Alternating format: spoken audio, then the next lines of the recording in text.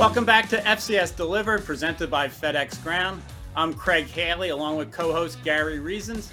You know, Gary, I think a lot of times it was said in jest through the years, we're coming live from our home office, but I think we can say that's a real thing in today's world. How are things down in the FCS world of Texas? Yeah, everything is great here. Football is about to kick off. The Texas high school season starts next weekend.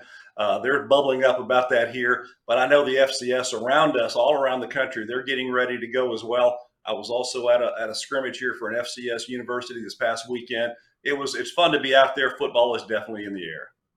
You are so right, Gary. You know, you mentioned Texas. Here's a little trivia for you. Texas and New York are the two states that have the most FCS programs. There's 9 in each state. As we know, there's 128 FCS programs this year. So Texas and New York lead the way. Now, Gary, you mentioned the season about to start. Obviously, week 0 is coming up. 3 games on Saturday, August 26th, the big one being the MEAC SWAC Challenge with South Carolina State and Jackson State. That'll be on ABC. Now, as we head there, I do have an interesting question for you, because I was asked this recently, and I wanted to get your opinion on what do you like the most about FCS college football and just the level in general? Yeah, we talked about it previously. I do like the playoff action. I do like the ability for the season to end in a playoff. So, we have teams that make it to the end, 24-team playoff, and you've got to either win your conference or getting a large bid to get in there. So that's something that we look to. Craig, there's also a lot of traditions around a lot of FCS programs, and there's a lot of that that you can respect. All the way back to the 70s when the FCS was 1AA, and it all started back then. It's kind of been a great rise here. And I like the traditions of college football overall, but really at the FCS level, some of these smaller, unique communities have some great universities that they have a lot of tradition. They've won some championships. They've got a lot of great players that have come through those programs, and those things people can fall back on, and it unites the communities. And then the last thing I'd say about the FCS level, I love the competition between the FCS and the FBS early season ball games because, as we talked about before, it's kind of a David and Goliath. Not many folks expect the FCS teams to kind of do well, but over the years they have shown that they have enough might to do so, and they make some surprising headroads and overcoming some of these FBS opponents. And it's really kind of a shot in the arm to everybody across the FCS when one of those things occur. And those are 2 of the 3 things that I like about the FCS. It's great you use the word community there, because that's what I used in my answer when I was asked recently about what I like most about the FCS level. I think it's a close-knit community because, yes, the FCS lives in the shadow a little bit of the FBS, so you have that little chip on your shoulder. But I just think everybody roots for each other when they're playing the FBS, and I just think it's a close-knit community because you're on top of the action at the stadiums. They're smaller stadiums generally, and you feel closer to the action. The schools are a little more inviting to their community and the media. You get a close-knit feel. So yeah, I love that word community that you use.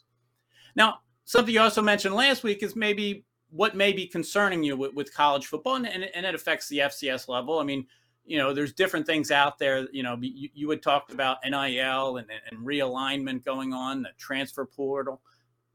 Are those issues that everybody's concerned about in college football?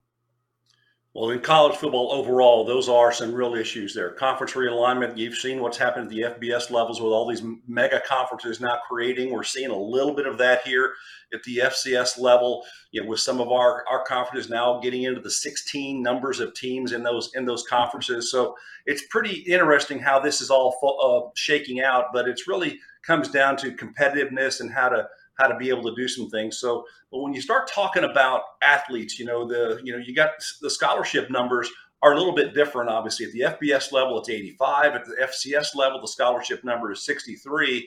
But there's new things that are in the game. And obviously, you mentioned the transfer portal, and that is something that has really changed over the last several years with the transfer portal being available to student athletes to make a change in their college playing football days. Where do they want to go?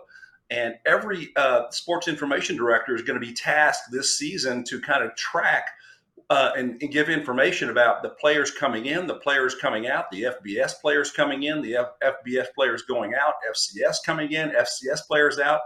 And there's a lot of that that's out there that just really it's kind of mind blowing.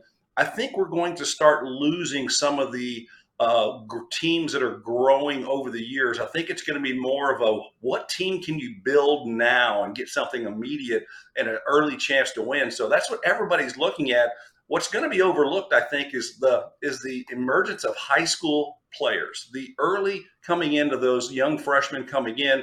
The days of them being able to take time to develop young men, not going to be there so much. I think it's going to be a little bit more of a win now mentality, and that's going to be good or bad. Time will tell. Yeah, no, you're exactly right with that, Gary. I think with conference realignment, it's been a few years where the FCS has been kind of waiting on the FBS to see what's happening, and it's starting to shake down. Obviously, where we're at in 5 years is certainly, probably going to be a different picture than today. You mentioned a 16-team conference. That's going to be CAA football next year in 2024 when they add Bryant.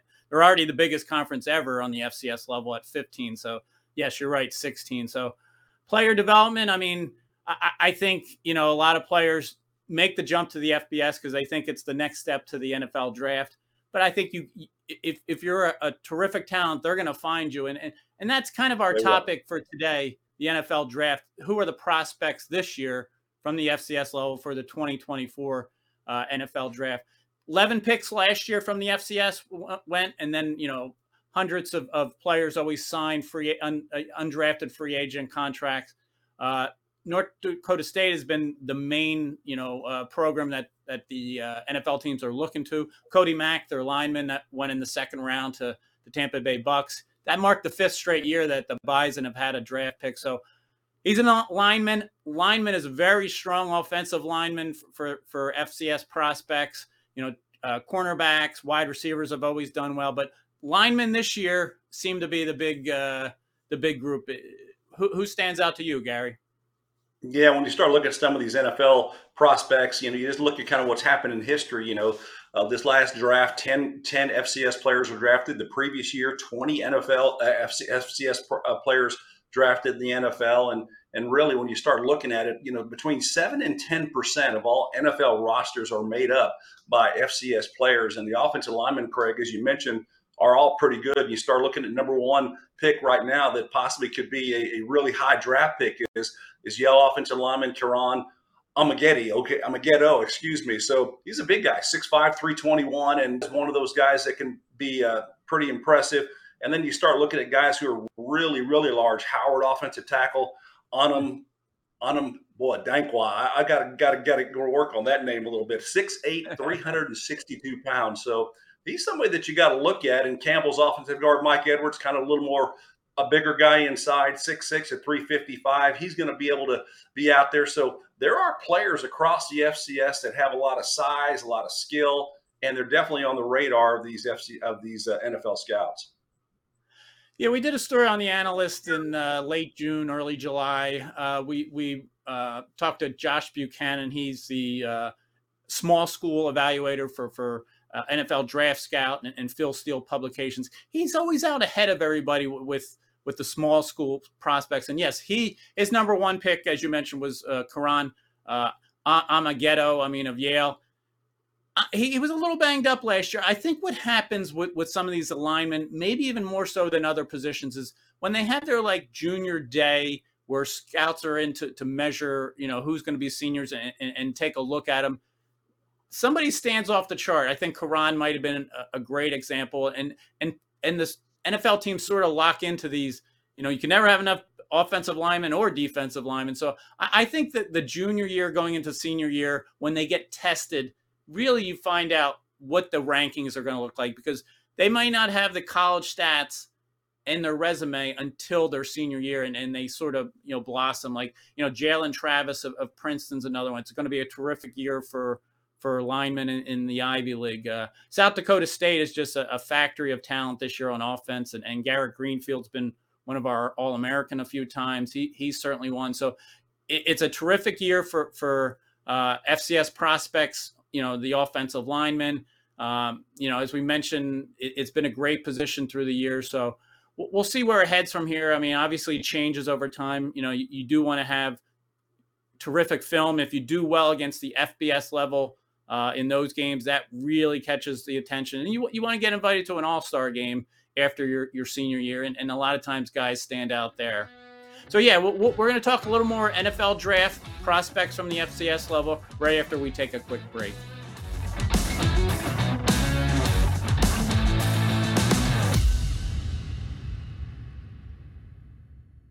Rehearsals for the school play were really coming along. Bigger smile, Mr. Squirrel? Until a custodian accidentally threw away the costumes. Oh, no. Everyone was rattled. Miss Garrity forgot how to play. And the Queen of the Hedgehogs almost quit. Find a new queen! But replacement costumes were shipped with FedEx. And with added peace of mind from picture proof of delivery, everyone could focus on the perfect opening night. FedEx, where now meets next. For residential delivery only.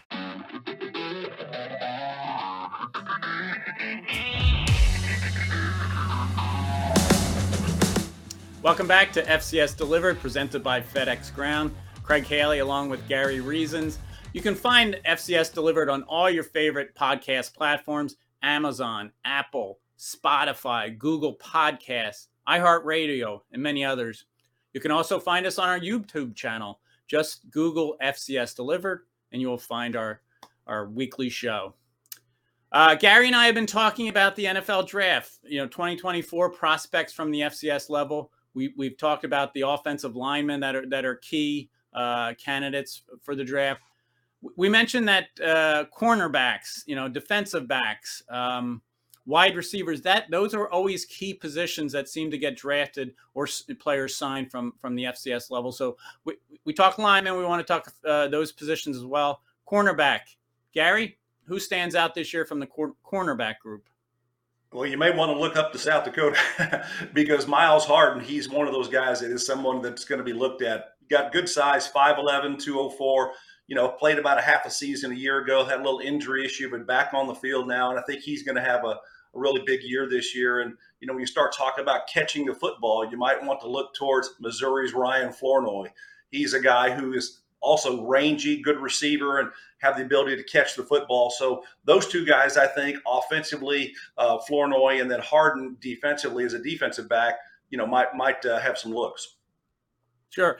Another wide receiver, I think I had a tweet this past spring. I realized that Jackson Janke, who he and his brother Jaden were supposed to come out last year, South Dakota State, but they reversed their decision. They were headed to the Hula Bowl, but they decided to stay, use the extra year of eligibility, try and win another national title. But Jackson Janke, I think he's at 57 career games. And you got to figure South Dakota State's going to make a little run here and play more than 13 games, because the record for I believe all of college football is Nash Jensen from North Dakota State, played in 70 games. Obviously, he just finished up last year with the Bison. So Jackson Janke could become the all-time leader in games played, which would be phenomenal. It really is a good year for wide receivers. I like how you mentioned Flournoy, Ty James, Mercer, Devron Harper, his teammate. Those are just dynamic wide receivers. So, yeah, I think it's a really strong year for wide receivers, and we've seen that over time. I think there's other positions to look at. I know one of your favorite players is a linebacker. Who would that be, Gary? Well, you got to look at William and Mary linebacker John Pius. He was with us a year ago as one of the potential winners of the Buck Buchanan Award as the Defensive Player of the Year in the FCS level. And, he's already been picked, I think, really across some of the other accolade awards, the Dick Butkus Award. He's one of the top finalists for that. He's the only FCS player on that FBS essentially laden trophy and accolade award, is Dick Butkus Award. So pretty impressive there. And I think John's going to have a standout year again. And so I think that he, on the defensive side of the ball, really has a chance to possibly go, have a chance at the end of the season to become that Buck Buchanan Award winner. Sure. South Dakota State, we've been mentioning them. One of my favorites, you like John Pius. I'm a big Isaiah Davis fan as a running back. He's a big guy, about 6'1", 220. He really loves contact. He's a 100-yard machine. He plays big in the big game. So I think he's definitely one to watch. We've seen South Dakota State has just tremendous talent this year. And the Missouri Valley Conference in general has really taken off.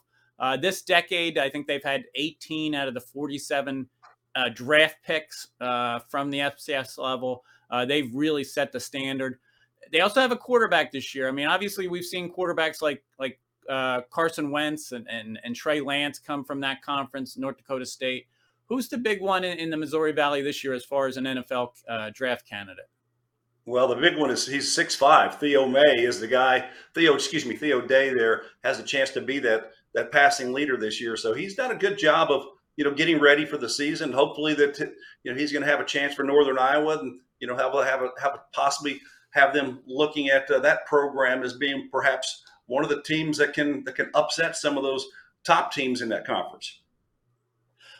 You mentioned Theo Day, 6'5". He's a pocket passer. If you're on defense, Gary, what is easier to defend, a pocket passer, or would you rather have somebody without quite the arm who may be more mobile and you have to chase around a little bit more? But when you're on defense, what did you always find to be tougher to deal with? Well, obviously the quarterbacks that have dual capability, the ones that can get out of the pocket just easily and just, and run and make something happen with their legs. Most teams, if you're a pocket quarterback, then the defense really doesn't have to worry about you breaking down the rush, and then you have a chance to make some yardage on your own. So the guys that stand back there in the pocket, where they're going to be. Those are the ones that defensive guys like to play against. The dual threat guys, they're really challenging, and you've got to put a lot of defensive speed on the field to handle that. Well, 6'5", that's amazing size for a quarterback. I mean, Theo Day is just going to be looking over, defensive lines and spotting his receivers. So, yeah, he's certainly one to watch. Other quarterbacks, I would probably look at Parker McKinney from Eastern Kentucky. He's the active career passing leader among FCS players. He's nearing 10,000. He's taken an extra year. Davius Richard, North Carolina Central, is another big quarterback, really runs the ball well. So I think there are candidates. Sometimes the quarterbacks have to sign after the draft and just find an opportunity, but I think there's definitely ones to watch this year. So we're going to take one more break, and then we'll be back for the final segment of FCS Delivered.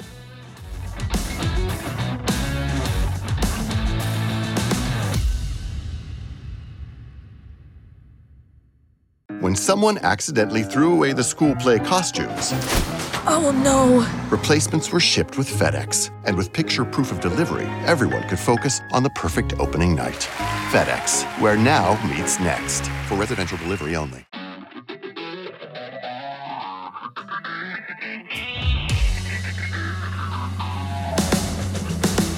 Welcome back to FCS Delivered, presented by FedEx Ground.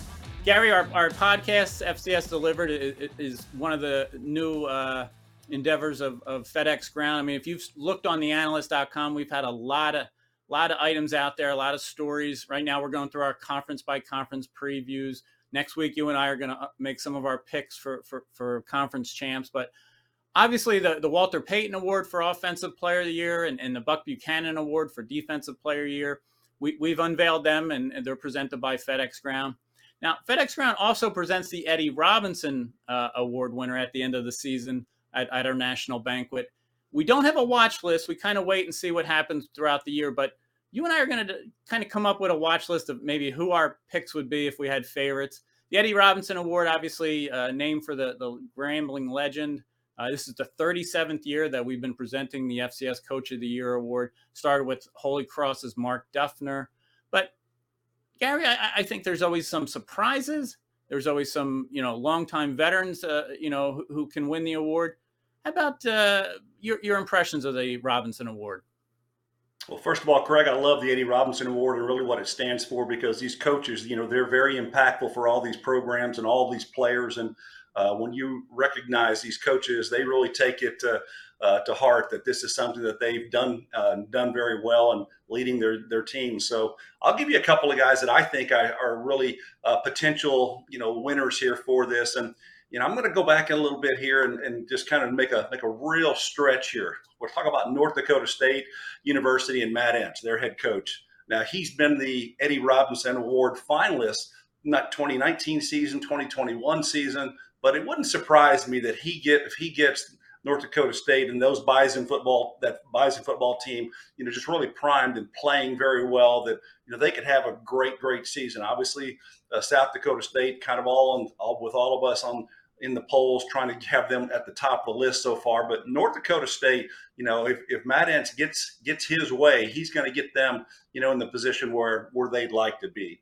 Now, for another coach of the year award potential candidate, I'm going to look to kind of a new guy. I think that North Carolina A&T's Vincent Brown. Yeah, Vincent Brown is a name that people may know. North Carolina hired him this past January to come in there and lead that program. He was the defensive coordinator for William and Mary a year ago and had great success. Former NFL player for the New England Patriots under one of my favorite head coaches and a former coach of mine, Bill Belichick. So I think that Vincent Brown is going to have something to say about what happens at North Carolina A&T and how well they do. I want to see him as the main guy there and how they react. They had a great season a year ago, and so let's see if they can continue to keep that ball rolling. So for my two quick picks here,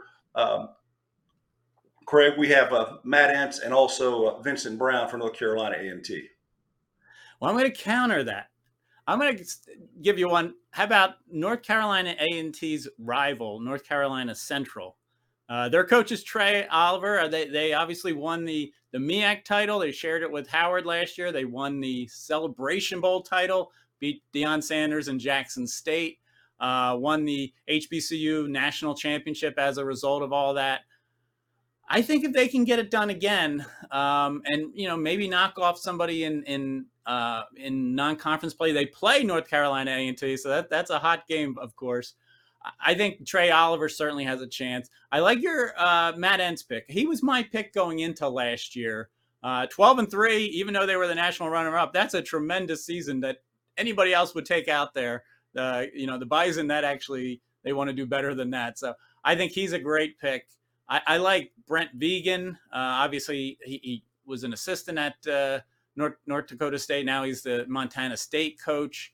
He's really has them on another level.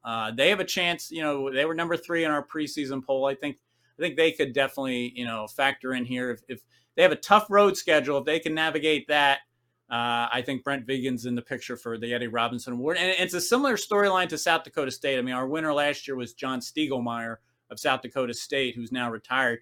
They had a very difficult road schedule. They navigated it. Their only loss all year was at Iowa 7-3, and they went on to beat the Bison in the national championship game. So I think it's a similar storyline. I'm going to give you one more. Bob Chesney at Holy Cross. It's a dynasty in the Patriot League. They've won 4 in a row, long winning streak against opponents, and really just beating them up most of the time in the league. If they could do it again, if they do a 5th championship, that would be the first time ever in the Patriot League. They have 2 FBS games. They've beaten an FBS opponent for 2 straight years. So if they can knock at least one of those 2 off, Army or Boston College, I think Bob Chesney will be in the picture because people have taken a notice what he's done. Maybe he's on the FBS level next year after building this dynasty at Holy Cross. So I think it's fun. I mean, the Eddie Robinson Award, we'll see where that heads. Same thing with the Jerry Rice Award for Freshman of the Year. During the year, we come out with a watch list as players sort of make their way onto the field and do very well. So it's certainly interesting. It all leads up to the FCS Awards banquet. Of course, you're the MC of that. All those awards, Gary, they leave me in awe of seeing all these athletes and coaches. Yeah, it's a great mix of guys, Craig, that we have across the season every year. All these coaches, they're doing their best to kind of get their teams ready to play and trying to give them all the encouragement that they can and, put them in positions to be successful. That's what a coach does. That's basically the definition of a coach. They put their players in a position where they can succeed on the field. And my hat's off to all those coaches across the country, because they're it's like a lot of families around getting going here for this fall season. It's going to be a lot of fun to watch, and you and I will take a look at all of that. Just a reminder that I'll be out this season, starting to announce and present once a week the FCS National Player of the Week Award, presented by FedEx Ground, as I'll travel to one of the FCS campuses and make that presentation of one of our Players of the Week awards, the offense, defense, special team, freshman player of the year, or the team of the award. And I'll make that presentation to the team. Perhaps, I think it's going to be on Tuesday on campus there. So look for FCS on campus, our national award presentation there. And that's going to be a lot of fun. Well, our first set of FedEx Ground FCS Players of the Week obviously comes out on Labor Day after week 1. We have one more weekend without football until it all starts. Week 0, there are the 3 games we mentioned. Do you have time to catch your breath before it all starts? Well, there's a lot of things going on. There's a lot of college football to get ready for, and we're ready to dive in and get it going here. So it's going to be a busy week for me at the beginning, early in the week, and then at the end of the week the games, and on the weekend. So I still broadcast a few games, so it's still a busy fall for Gary, and I really look forward to it. Well, next week we mentioned we'll give our conference picks. A lot of great races out there. We'll take a look at week 0 games, obviously. So we'll have a lot to talk about on our next episode of FCS Delivered. Looking forward to it, Gary. I mean, I want to say thanks to Seth Biley and Graham Bell, our producers. It's been a fun so far, and we hope that you keep tuning in to our weekly podcast. Gary, I wish you well as you get one more week of rest before the games. Thank you, Craig. Have a great week, guys. Indeed. Everybody enjoy. Thank you for tuning in to FCS Delivered, presented by FedEx Ground.